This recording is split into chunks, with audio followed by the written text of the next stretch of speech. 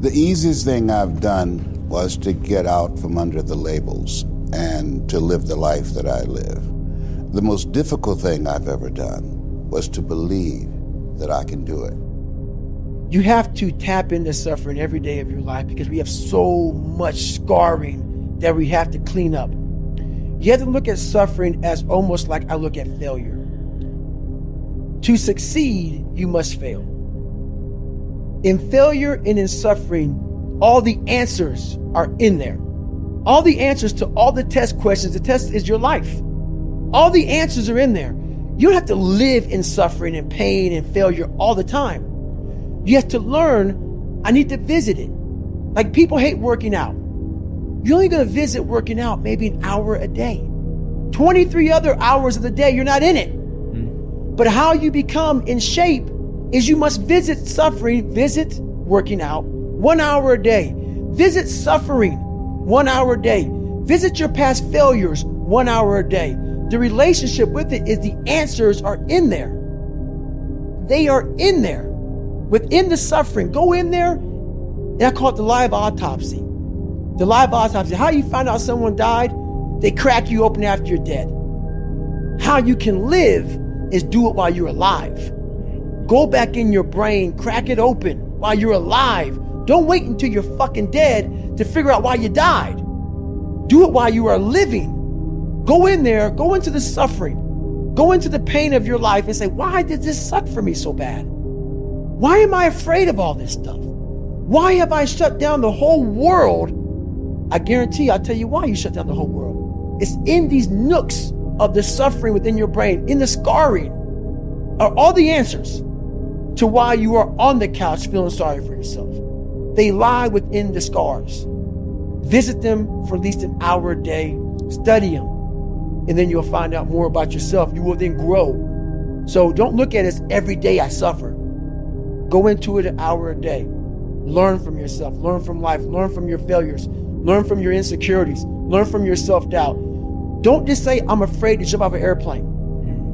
What makes you afraid of it? Study it. That's why I studied my mind. Why I became so powerful in the mind, because I realized I was weak.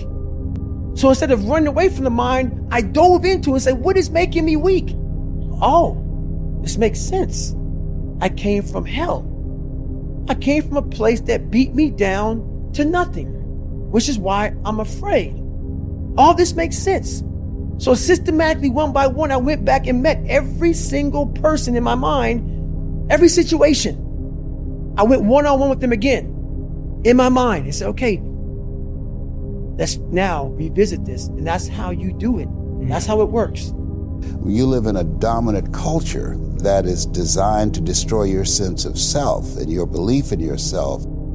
And you have to learn ways in which you can begin to connect with this power that you have within yourself to handle where you are. The key is to be constantly in a perpetual process of discovering the truth of who you are and fighting constantly to look for ways in which you can escape the inner conversation. You know every painful moment. You remember it. We try to put it under a rug, lift the rug up, you'll find them. So that's how I was able to write that book. You don't forget that shit. No. You want to, and that's where you fail. By trying to forget it. That's where you fail. That's where there's no growth. Let's just move forward from all this. There's no growth there. There's no growth there. No. You just want to forget about it. You will continue making the same fucked up mistake. You will continue doing the same things wrong if you don't go back. So as I'm talking and as I'm going back, I'm very aware that I'm going to do that. And I may do it for 45 minutes. And then I'm like, you knew you were going to do this. You have to be very aware of the conversation you're having while you're doing it. Because your mind chooses the path of least resistance. Your mind has the ultimate tactical advantage over you. It knows what scars you. It knows your fears. It knows your insecurities. And it protects you. Which is why I talk about the 40% rule in my book. The 40% rule is all about the brain has the tactical advantage over you. It knows and it keeps you away from all that. That's why it says don't jump out of an airplane. Don't go in the ocean where there's sharks. It's a protective mechanism. Don't go back to the place where your dad beat the shit out of you in your mind. Don't go back. The brain protects you, but protects you so much, it doesn't allow growth. So the brain is an amazing thing, but the brain controls you. You must control it. You must take power over your own mind, or your mind will guide you into all the soft places that your brain wants to live in. Life is going to beat up on you in so many ways, and many things, they come back. Negative thoughts and how you feel about yourself, they don't die. They come back once you stop doing the maintenance work on your mind. So there's so many things you can do to get outside your own head to then allow your body to just be like, hey, we're just a machine. But you have to let your mind be able to process all these different tactics to do that. Take a different vantage point in life. When you are in the hell, you can't see the beauty of being in it when you're in it. Get on top of that mountaintop in your mind. Get on top of that mountaintop and look down at what you're doing. You can see a whole different world, and that world is beautiful. But you gotta get a different vantage point in the suck. Don't be in it.